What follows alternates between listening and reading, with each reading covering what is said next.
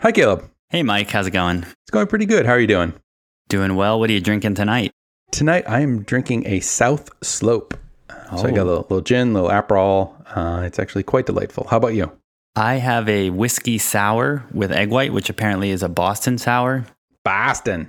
A Boston sour. That sounds wicked awesome. It's really good, and I switched out lemon for lime, but it's great. I really like it, and a little bit of egg white in there, so it's quite nice. Quite frothy. Mm-hmm. Speaking of frothy. Frothiness is in the air. We had a big announcement this week with Tesla, and it really was in the Gigafactory land in Nevada. A Giga announcement. A Giga event for a Giga moment. Yep. So basically, Tesla, made a big coming out party for the Gigafactory, sent out invites a few weeks back about the party, and are throwing sort of a rager of a party for owners. Is this for press, or was this owners, or this was owners? Is that what you just said? They had both. So they had press come out a day or so before, and they had all sorts of press from CNBC to Wired to Fortune to the auto blogs to some of the clean tech sites. No one from the Tesla show was there, right? That's correct. Okay. We were not invited this time. And they were given a tour. They had hard hats on. They had shiny vests. So they were going inside the factory. They were going on top of the factory. They were going into construction zones. And I think the primary directive from Tesla was to impress upon the press how large the Gigafactory is, how much progress has been made, how Tesla and Panasonic are working extremely well together, and that this is all in service of the Model 3, and that Tesla is fascinated with manufacturing and factory design. I think those are sort of the big messages from Tesla. For the press. One thing that I still don't quite understand is necessarily why they had the party and sort of unveiling this week or last week. It's not done. The Gigafactory is only 14% complete by Tesla's own admission, and so I'm not quite sure how many people throw an opening party when their restaurant or their home is only 14% done. It's almost a quinceañera. So I'm not. I don't know what I guess it must be that the pace of events they have coming wouldn't allow them to do it much later, and they want to get the message out that they're ready for Model 3 ahead of new earnings. I don't know exactly why they would do it right now, but I'm excited they did because we got some really good info. But I don't know. Do you have any thoughts on why they would announce it now instead of waiting till it's actually more complete? Like, why not do it when it was 7% done or 21% done? That's the one thing it was a little bit perplexing to me, is why do it now versus later? Yeah, I have no idea. I know bankers and VCs take August off. So if they wanted to get Elon there, he probably had to, do it before August rolled around. And if you don't do it then if you get into September, then you're starting to rolling into Burning Man. And there are probably only so many Nevada desert events that you can have. And iPhone season. Yeah, so I don't know, maybe that's it, or maybe these are terrible ideas. I really don't know. I think it must be that that they think it's not as important of a story or won't get as much press as the Model 3 unveil. And so part 2, and so after part 2 has to be coming within the next 6 to 12 months. And so they don't really think they'll have any other event until then. So I think this has to fill in for that, because if you have this event after the Model 3 unveil part 2, it doesn't carry as much weight. I think that's the only reason, is like you have to do it before Model 3, since the Gigafactory is producing the cells for Model 3. And also that there's just too much going on production-wise to keep some of the things secret that they've unveiled, which we'll get to. Yeah, maybe it was just this was the best time. Like once they start breaking ground on the next part of what they're doing, that then it would be difficult to bring people in. And maybe this was just a lull in the construction activity or something where it afforded them the ability to have a little party. Yeah, I think so. I think it must just be that it was I think they probably had the most optimal time for when can we get people in that's safe and there's enough to look at.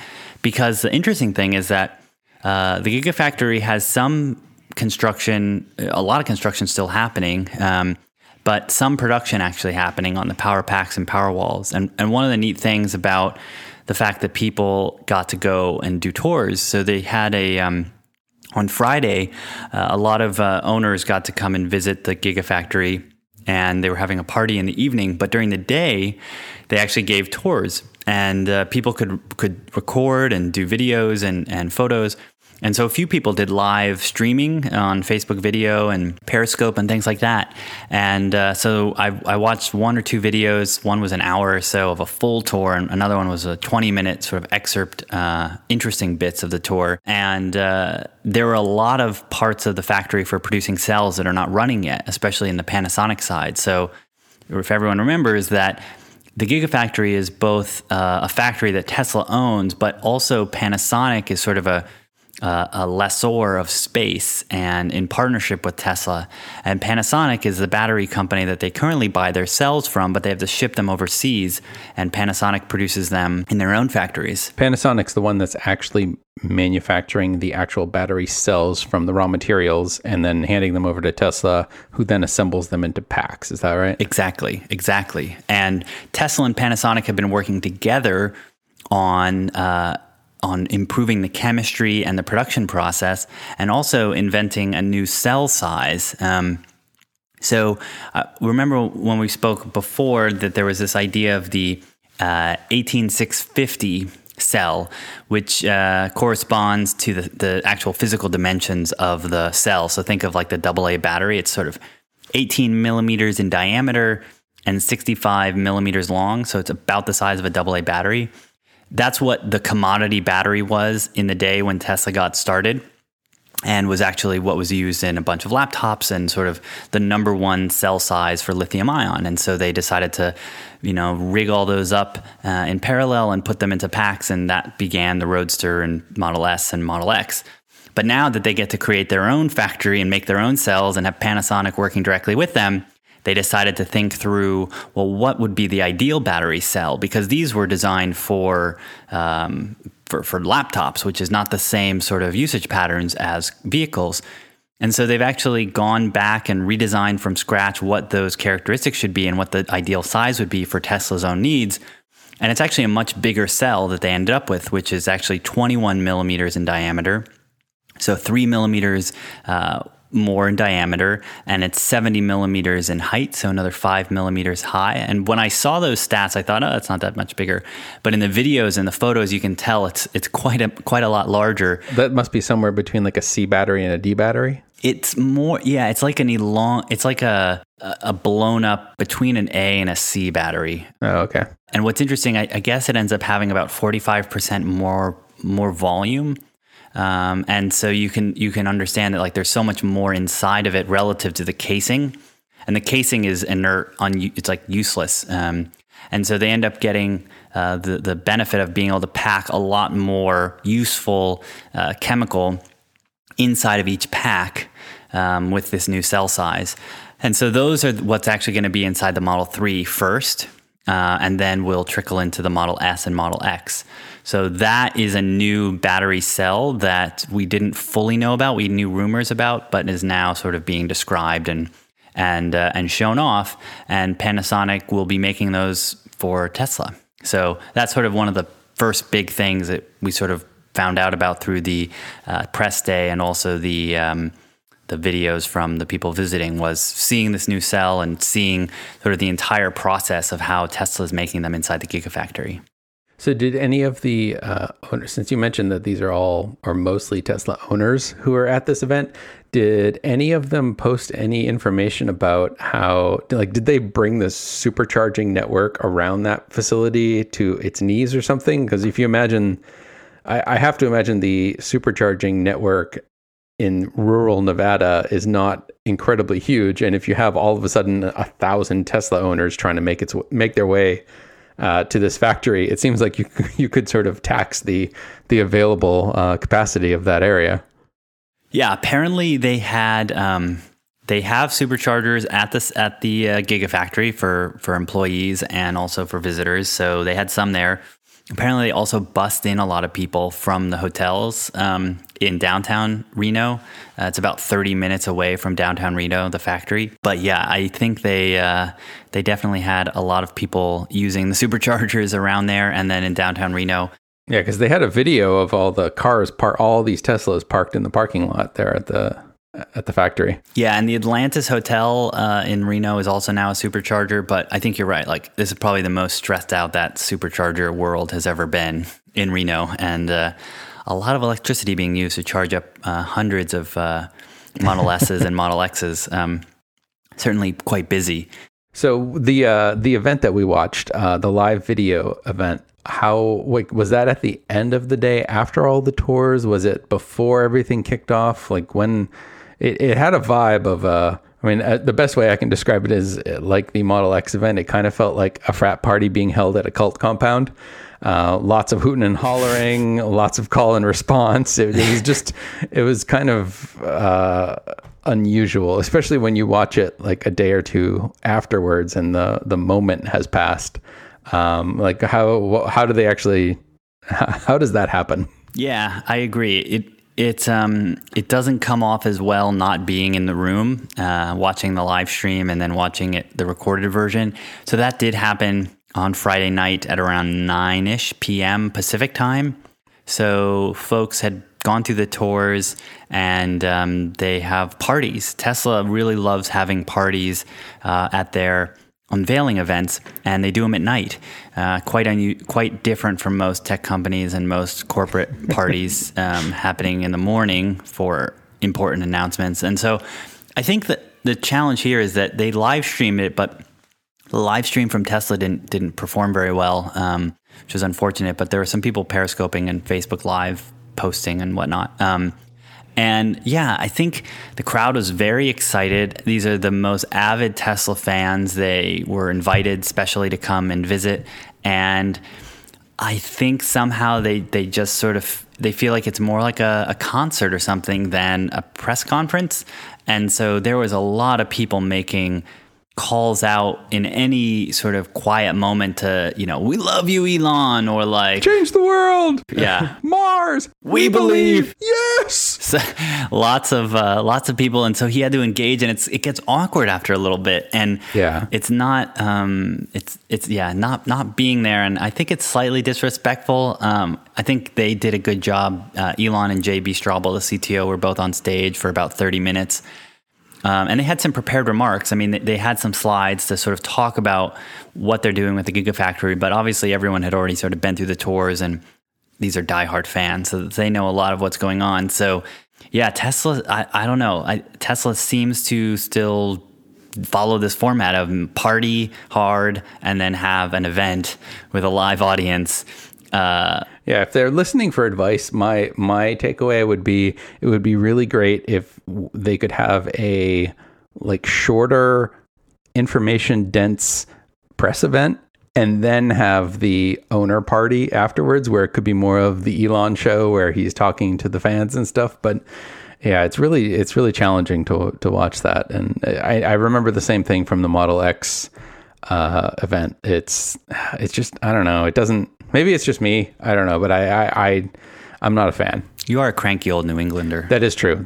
I will concede that. And I think that is why they did the press event, though, the day before, so that the news about the Gigafactory could get out there in advance of the stream and the prepared remarks, because the press had already written their, air quotes, exclusives about their tour of the Gigafactory the day before. So all through Friday, all the releases were coming from all the major publications about their briefings on the Gigafactory. And they had the photos of that little tiny dollhouse model factory. Yeah, the really neat little dollhouse they had made with little tiny robots. Yeah, those were great.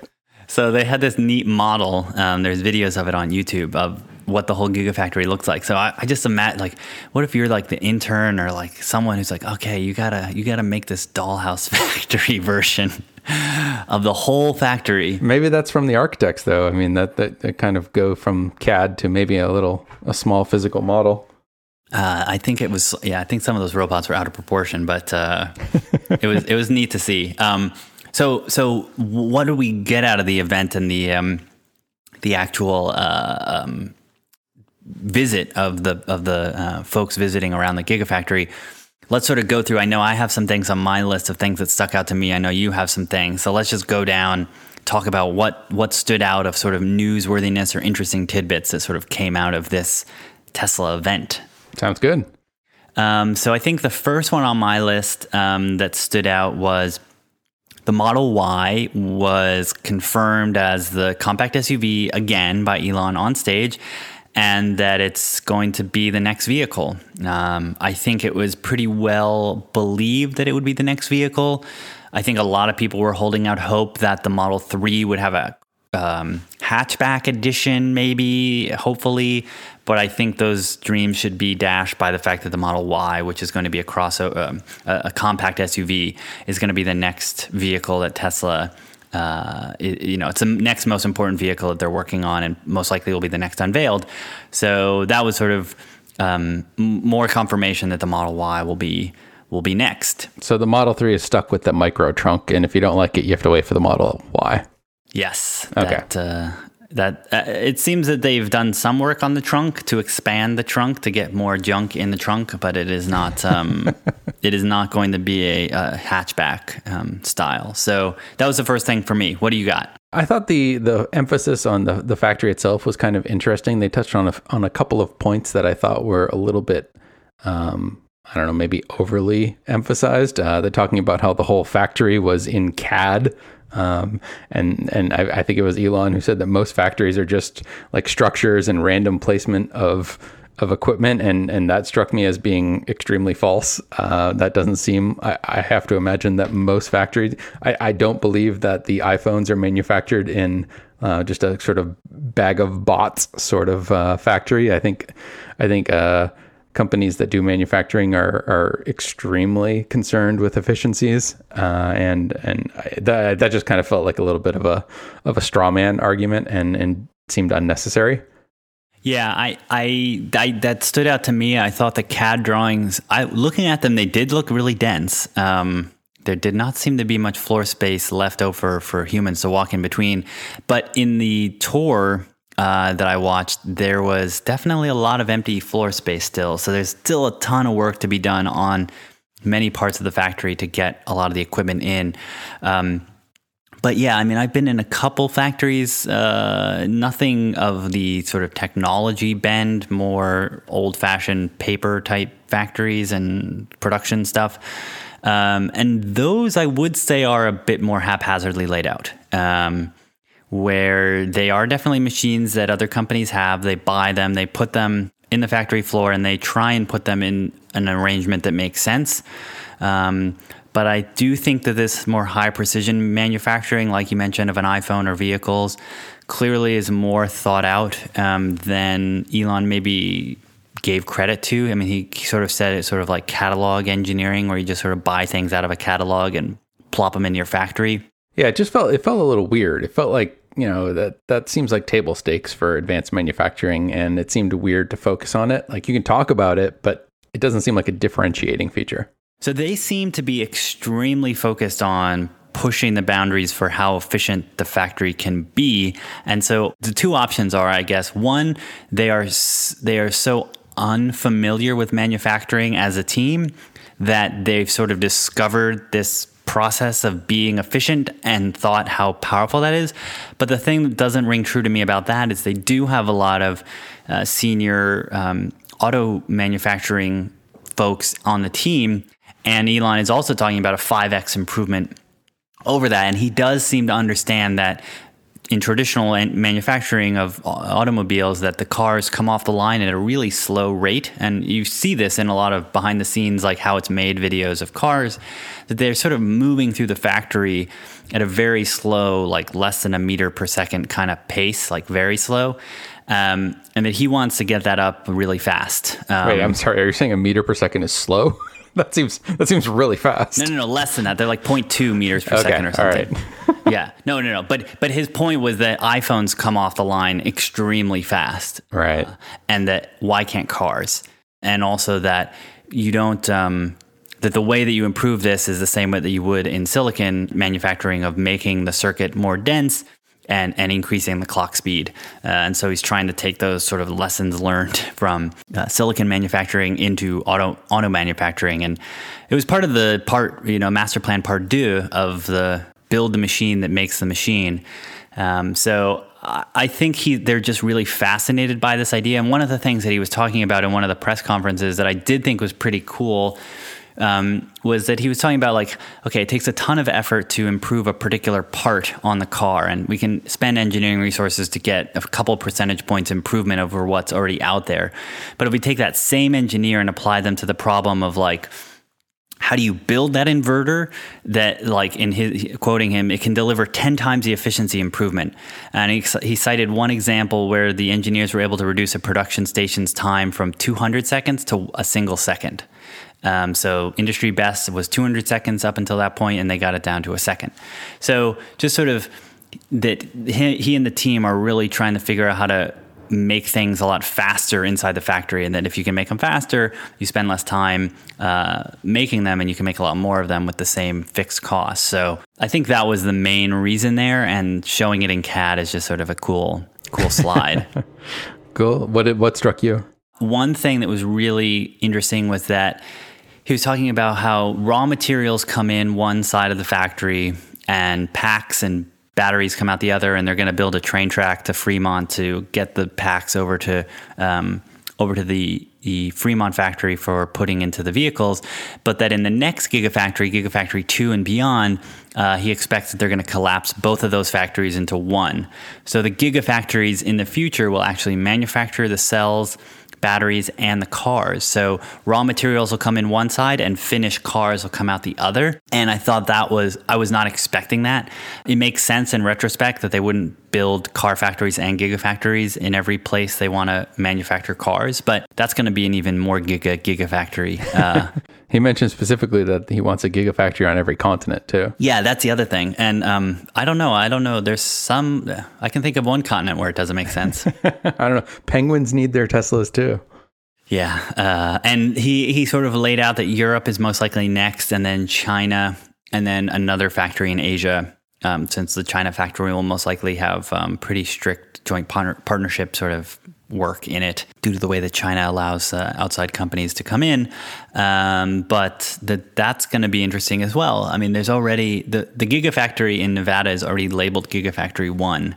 So they're already anticipating more, and there's just more confirmation today, or I guess when the event happened, that there will be many more, and they will be car manufacturing as well. So that was kind of cool. Didn't know that before Friday.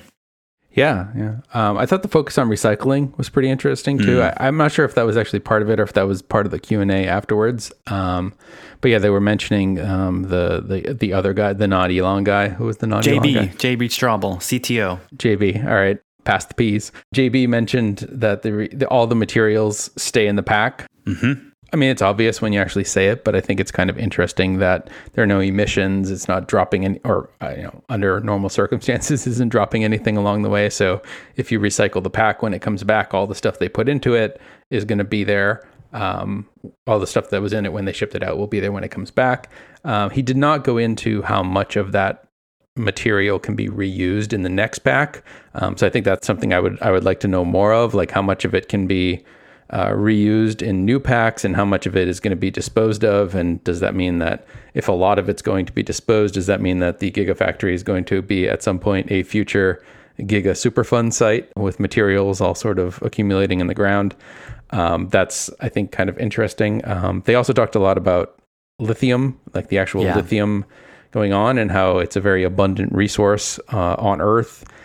And but yet it's only 2% of the actual battery pack, which I thought was pretty interesting, although they didn't specify what axis that's on. Is that 2% of weight, volume, cost? It's 2% of some dimension, and they didn't tell us what the other 98% are. Yeah, and I keyed in on that as well, and I thought that it was a great point, because there's been one of the things that the oil industry and some of the folks who are trying to go up against the battery manufacturing world is showing photos of really clean, cool-looking natural gas extraction in the forests, and then showing lithium mines as contrasting and trying to say like, lithium mines are not green. Look at how beautiful our natural gas or fracking extraction is. Clean coal. Clean coal. As our friend says, it's like coal, but with the word clean in front of it. Yes, clean lithium. But basically that the idea that the lithium doesn't go anywhere, and that even when we've done extracting it, there's plenty of lithium on Earth and to get all the cars electrified, and that once you've gotten the fleet electrified once, you can perpetually recycle that lithium over and over, unlike natural gas and oil that is burned and then you have to go find more of it. So that was a really sort of refreshing point to make that I think some people forget.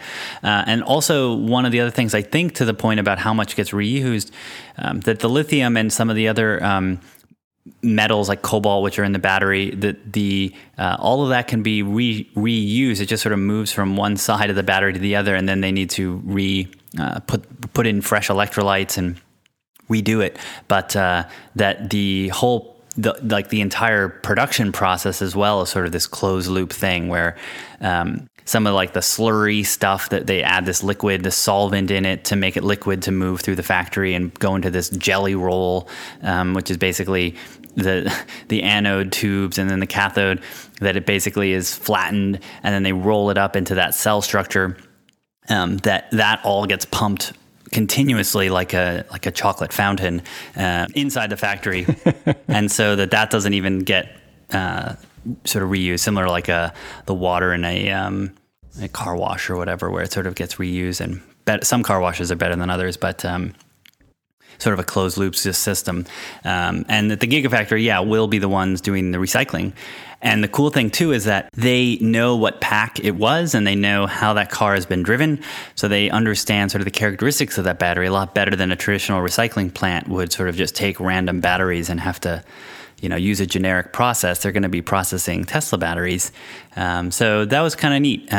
Just sort of a reiteration that the whole process is trying to be sustainable. And also that the Gigafactory will be running on geothermal and also on solar energy. So it itself will be running purely on electricity of renewable source. Yeah, the geothermal was new to me. I was a little unexpected when that popped out. Yeah, I think they just had so much energy usage that they can't even get enough solar panels. Didn't you mention it in the context of cooling too? Does that mean they're just like doing where you pipe the water or something down into the earth and it cools down and you bring it back up to cool things off? Yeah, I think so. I think that's the big one there. And then eventually I think they said that the building is really well insulated, but a lot of the walls are temporary because they're still expanding. I thought the whole focus on it being like they went over and over again about how it's the largest building in the world by the footprint. Yeah, footprint. And I don't know. I thought that could use a little more explanation. I don't understand. Like, is that just because they can, or is there some sort of tangible benefit to it being that large? Like, is there a benefit beyond it being, 4 adjacent buildings that are joined together? Like, why does it have to all be in one building? And if it is one building, isn't it going to be subdivided and have firewalls and different stuff inside it? Like, it seemed like, I guess I was just wondering, is that something they're doing to be able to say they have the largest building, or is there a concrete, no pun intended, a concrete benefit to having all of that being in one building? Yeah, I sort of have the sense that it's to show the sense of scale that Tesla's going after, that they are a tiny car manufacturer in the grand scheme of things today, and yet they are going to have a factory larger than any other footprint building, so clearly larger than any other car manufacturer in the world, and also larger than any other building that exists, and that's really second only to Boeing in volume. Sort of, I think, speaks to their aspirations, and that the Gigafactory will produce more battery cells than the entire world produced in output in 2014 when it's at full production. So I think it has to do with sort of their ambition of the same reason some people build really tall buildings or really fast roller coasters, to say they have the biggest and fastest, to show that they want to be the best. So there's some sort of intangible publicity benefit or I think so. Yeah, because also they're building it in stages. They could have been separate buildings, and like the buildings are actually subdivided for seismic reasons anyways. Internally, they happen to have a contiguous roof, but structurally they're actually not all one big, giant slab floor or something. They are kind of co-joined little mini buildings.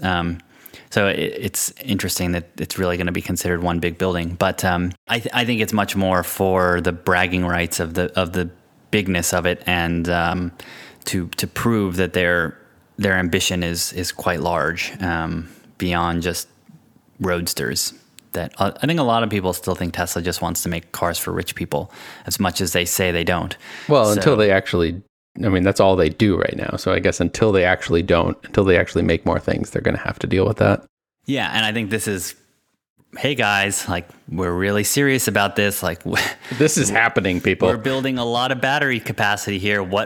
There aren't that many rich people in the world who are going to buy that many cars. So what else struck you about do you have any other interesting things? Yes. So we talked about in the last episode who would share their car in a Tesla shared fleet. That doesn't seem to make much sense.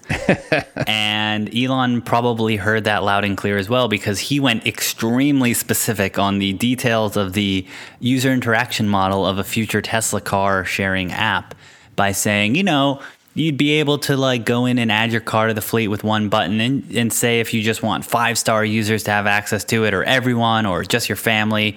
And then when you want it back, you just press the button in the app and it'll come back to you. So pretty ballsy to go so in depth on how this feature is going to work. I'm curious if the UI designers and product designers of the app knew that.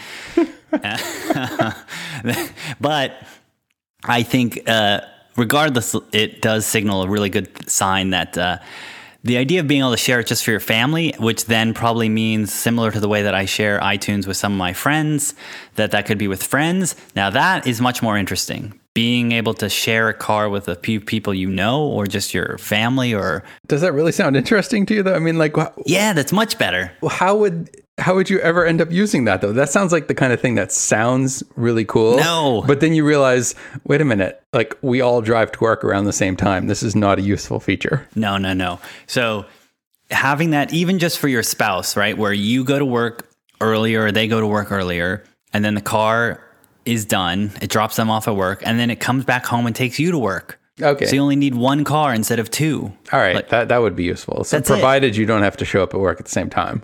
Yeah. But even if you, Well, I guess if you did, it could just drop one of you off and then the next one. Sure, and then come pick you up. But basically that the sharing system will also work for, a small household, or like being able to say your kid can call the car in the afternoon to come pick him up from school and take him home, and then it will come back and pick you up from work. Like that seems great. Or take him to soccer practice and drop him back off. Interesting. So that seems great. And the idea, or go pick up your parents who need to go to a doctor's appointment and you can't drive them, or anything where it's sort of your family or friends need a ride somewhere and you're fine with them taking your car when you're out of town. The other kind of neat idea I'd heard this week, which I thought was kind of neat about just the car sharing, is say you go on a trip across country and you're going to fly, but you could send your car in advance or to follow you, so you don't need to rent a car. I thought that was kind of neat. Because my grandparents used to drive down to Florida to their Florida house. My parents do that, yeah. Yeah, they would have preferred to fly. So they could have taken the car to the airport and then had the car go down, taken a taxi to their house, and then a few days later their car would show up for the summer, or the winter in this case. That seems like it would be better to just pick up a new car when you get down there from the fleet. But okay. Anyways, tangent. I was happy to hear that they are thinking about it more than just like, oh, we should have a sharing system. Maybe. I don't know. It sounded a lot like Elon was just talking about random features he had thought of. He sounded like he had tripped a little bit into the bored Elon Musk mode from the... The Twitter. If our listeners are familiar with the Twitter account of bored Elon Musk, where it's just this account that tweets out random crazy ideas, it started getting into that territory. I don't know. I still think it is great. And I also think that being able to limit it to certain caliber of people who have already proven themselves to not be drunk people in your car, certain times of day. I'm still thinking through whether or not I would share my car.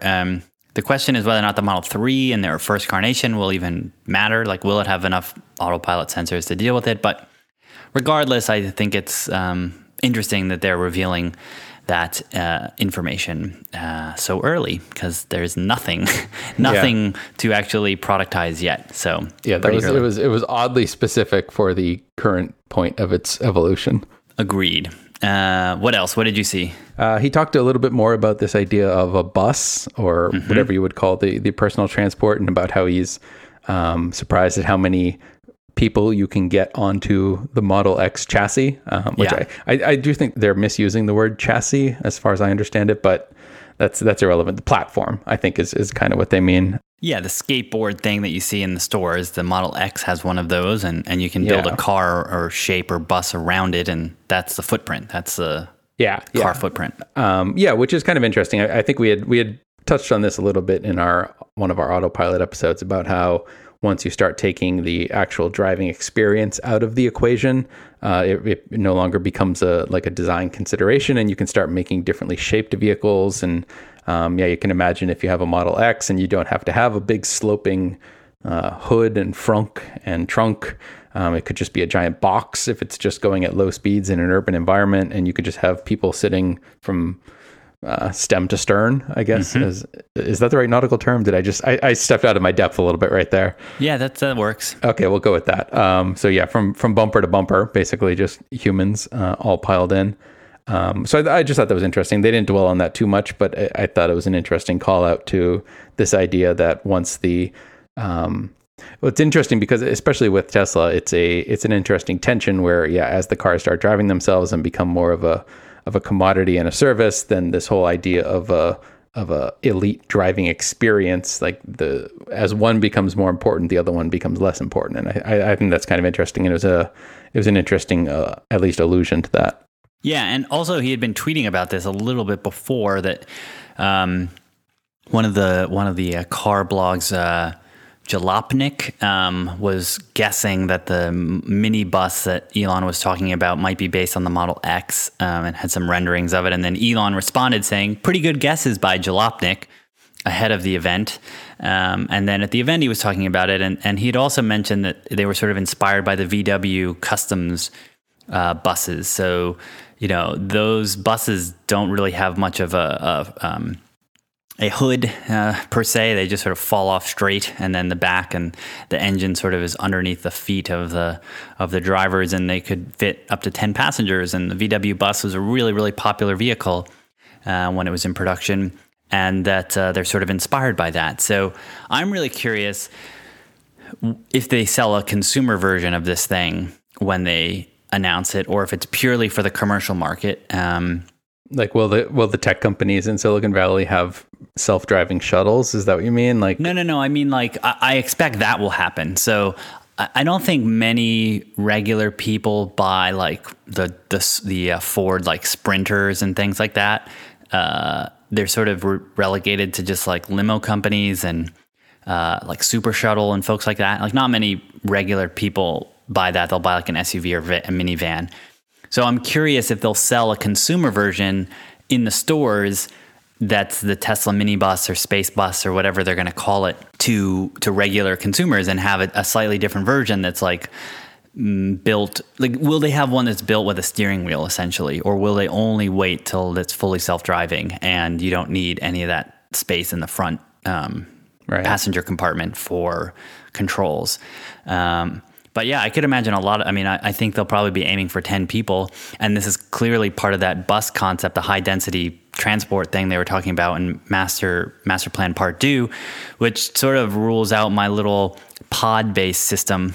It sounds like it's going to be a little bit more traditional sort of vans that are going to have 5 to 10 people in them. And it could be. I think once you start getting into public transport, though, then you start getting into regulations and rules about handicap access too. And a lot of, when you're watching bus drivers, a lot of it is making the bus dip down, helping people get onto the bus who are in wheelchairs.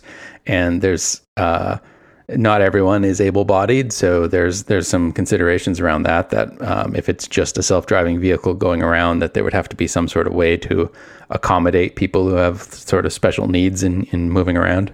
Yeah, but certainly not every single one of them, especially if they're low density or low total passenger count. So they could have 10 out of 100 have the ability to take folks in wheelchairs, and you would press a different button if you need wheelchair access, similar if you need a taxi with wheelchair access, or you need a van with wheelchair access today. So I would expect they'll have retrofits for that, and they already said that they'll have ones that could deal with folks who are in wheelchairs. So I don't think all of them would necessarily be able to do it the same way the city buses can, because they're going to be more sort of point to point instead of a fixed loop. But I guess we'll see. Yeah, it'll be interesting to see as they start selling into public markets, how they run up against things like in the US, we have the ADA that kind of legislates what municipalities and stuff have to be able to accommodate. So there'll be some sort of governmental outreach, I guess, there. Yeah. I mean, the reason I was curious about the consumer side of things, honestly, is because I know so many people who use the minibuses convert them into kind of baby RVs where they're slightly living in them and slightly driving them, and they don't want to have a full-size RV. They want to drive a vehicle that is much more easy to handle. And so if it's self-driving, this could be sort of the first step towards a baby RV from Tesla, that the consumer version might have one with only 2 passengers and then a bed and sofa. Yeah. Oh, one of the other things that I think a lot of people will be disappointed about who are ardent Tesla fans is that someone in the rowdy audience asked about the Roadster, I think. Yeah. Elon did not give a concrete answer. So he's willing to talk about a 5-star elimination system for this unannounced sharing system, but not willing to commit to doing another Roadster. He basically said he'd love to do another Roadster, but they need to focus on these other vehicles first, and that doing a Roadster is sort of like dessert. And so he did not commit to doing another Roadster, even though they previously had been talking about doing one. So I think they only sold 4,000 or so of the first Roadsters. So that's a really small production run vehicle in the context of everything else they're doing. I mean, even the semis would sell hundreds of thousands if they do a good job there. So yeah, it's an interesting future glimpse, I guess, about what happens as they start moving away from luxury vehicles and start making it up in volume with Model 3s and more commercial-oriented vehicles, that maybe a boutique prestige model is no longer something that they do. But then again, who knows? I mean, General Motors has the fancy super Corvettes that they make limited runs of too. It becomes a sort of, at least for traditional auto manufacturers, there seems to be this idea of having a premium line for some sort of competitive advantage or prestige or whatever. Yeah. I think in the arc of time, they'll do another one. I just think it's not like the next 4 years. So it seems like they're going to have their hands full with Model 3, Model Y, at least until 2020. They probably won't even be done with the backlog until the end of 2019 for Model 3. And then they're going to have the Model Y, which will be very popular as well, assuming everything goes well. And then they've got the semi and the bus, and then maybe they got Roadster in 2022 or something. So I think it's just distance of time from now when people might want one, because that'll be 20 years almost. I think the further you get away from now, the less likely there is to ever be another Roadster. I don't actually think there ever will be another one, because I think as you start getting that far out in time, I think the entire focus of Tesla as a company becomes autonomy and cars driving themselves around. And I think the idea of a Roadster, of a exhilarating vehicle to drive, is inversely proportional to its autonomy. Like, the whole idea of a Roadster is that you want to be able to just whip around the roads yourself and have this whole I'm a F1 driver experience. And I think that is in direct opposition to cars that are self-driving. And I think by the time they get around to doing that, it's like cars are going to be less about the sexiness and sportiness of the vehicle and more about other features like having the app. I mean, Elon kind of betrayed it in talking in explicit detail about this app that won't exist for 5 years about controlling your Tesla. And like you say, just blowing off this idea of another Roadster. Like he betrayed what he's thinking about.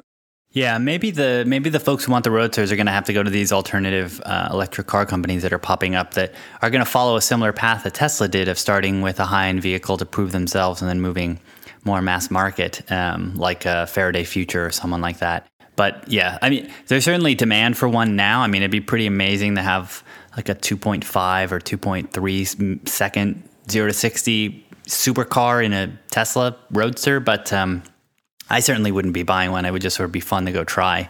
The other thing I thought was interesting too, to the point about continuing the high-end cars, is that the bus is going to be based on the X chassis, which then means essentially they're going to keep making the Model X for quite a while. And so that the S and X probably aren't going to go away, that they'll just keep evolving them on the same platform. I thought that was sort of interesting that they're not going to like totally toss them away like early models of iPhone design or PC design or anything like that, but actually keep those as their position in the product category and product line, but keep evolving them over time, and that the chassis and everything are already being built on for the future. And the reason I find that so interesting is that it's been talked about that the Model X and Model S were not really designed to be built for high manufacturing throughput. But certainly the chassis design and chassis size platform, that there's nothing that special about that in particular. Those are just dimensions. So just kind of interesting that sort of dimension set is pretty well defined and set, and they're already building future cars on it. So they'll have like the S platform, which is sort of the S and X platform, and then the Model 3 platform. And then also in a tweet, he mentioned sort of a pickup truck platform. So the pickup truck might be on something totally different. And so they might just sort of have 3 platforms plus the Semi eventually. So anyway, it's just sort of interesting how many different setups they're going to have and how many different sorts of vehicles and permutations they could build on it. I think they'll have pretty much everything covered, like they mentioned. The last thing, sort of to your point last time about terrestrial transport, there was a bit of a hint about a new type of transport from Tesla potentially. What was that? Wait, what? I missed this? Well, it was we talked about a lot of earthbound things, but he talked about a seabound thing. About someone in the Q&A, someone asked him about he had talked about semis and cargo transport, and someone asked him about the cargo ships, and would Tesla have some sort of any plans for dealing with that, which is interesting because most of the pollution, I think, comes from these cargo ships that run through and burn like the lowest grade possible filthy diesel. International waters, baby. Yeah, in the lawless international waters. What did you think about that? I thought it was another great Elon, like, if they don't do it, we'll do it. So he basically said, if no one else builds an electric ship, Tesla will eventually do it, which he said about a few other things in the past. If someone else doesn't do it, we'll eventually do it. I think I mentioned last time that the cruise ship that I went on at the beginning of the summer is technically an electric ship. It has electric motors that actually spin the propellers, but then they have diesel generators that generate the power for the electric motor. So there's no battery. I mean, there might be some small battery backup, but it's essentially the electricity is being generated through the diesel fuel. I have no idea if how other cargo ships work. It's basically the Chevy Volt of ships. Yeah, really. So, I mean, if that's actually quite popular, then, maybe that there's something there, but I have no idea. I don't know. That's okay. The one last thing I would point out was the pricing. So Tesla and Elon talked about the whole reason the Gigafactory exists is to produce enough battery cells to be in the cars because they were afraid there wouldn't be enough, and also to drive the price down. But the price down from where? So the current sort of best-in-breed Tesla battery pack pricing we know of is around $190 per kilowatt hour. And so they plan to get to $100 kilowatt hour by 2020. So almost 50% improvement by 2020. And that's sort of the magic number that pretty much all analysts agree is when electric vehicles cross this magical point of cost relative to internal combustion engine vehicles without any subsidy. So by 2020, if things go well for Tesla and their estimates, they will be at a point where they could produce cars at parity with internal combustion engine cars, and clearly have a lot of other inherent advantages. So I just thought that was really great to finally get a number of sort of where they're targeting, because the battery packs are the most expensive single component of an electric car and of a Tesla. And so the biggest way they can make them more affordable of all the things they can do is to work on the battery pack. And that's clearly why they're spending so much time on the Gigafactory instead of like the Giga battery pack or the Giga motor system or the Giga interior design system or whatever to try and drive down the cost of their leather or something. It's all sort of in the battery pack, and then eventually in the general structure of the vehicle, sort of the second biggest component. So that's why they're spending so much time on the construction of the vehicle in the factories. But it's interesting how much they focus on lithium-ion battery packs and the cost of that. And I mean, I guess you can't predict any sort of future paradigm shifts that might happen in technology, but the internal combustion engine has been pretty, it's been an evolving technology for like 100 years now, but lithium-ion batteries aren't all that new. There were, NiCad batteries before that and lead-acid batteries before that, and it's not as mature of a technology, and it's not entirely obvious to me, at least, that in 5 years, lithium-ion will still be the best possible technology. They didn't talk about this at all, but it would be interesting to know like how adaptable the Gigafactory is. Like, are they making a huge bet on a technology that might not necessarily be the cutting edge technology in 5 years or 10 years?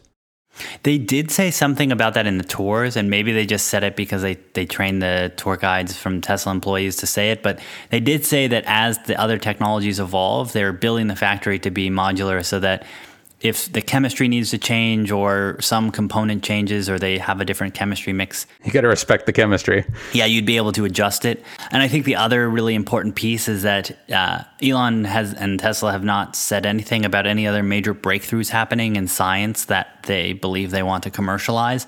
And that process could easily take 5 or 10 years to commercialize some breakthrough. So oh yeah, definitely. They just haven't seen any breakthroughs yet that would lead them to worry about lithium-ion being the thing to keep betting on. But yeah, I mean, I'm sure they would love for some new battery technology that's more efficient and less cost. But at this point, they have to bet on the horse they know.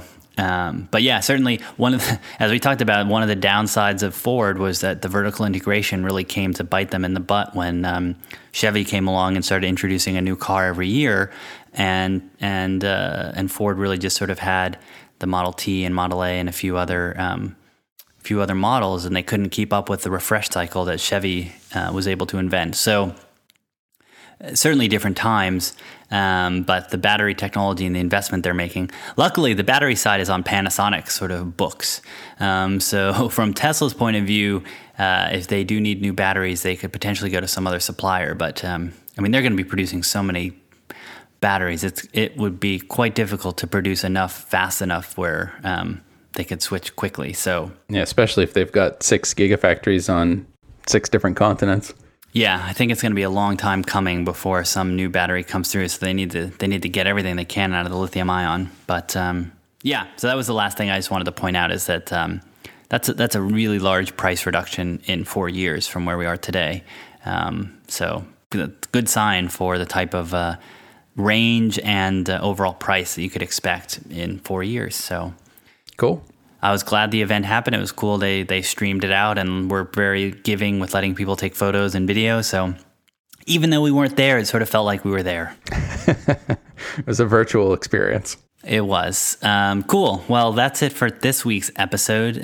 Where can people share their thoughts with us and find out more? Yeah, if you have any thoughts, or if you were there, that would be excellent too. If you can give us a first-person account, you can reach us on our subreddit at r/The Tesla Show, or on Twitter at The Tesla Show, or on our beautiful website at theteslashow.com.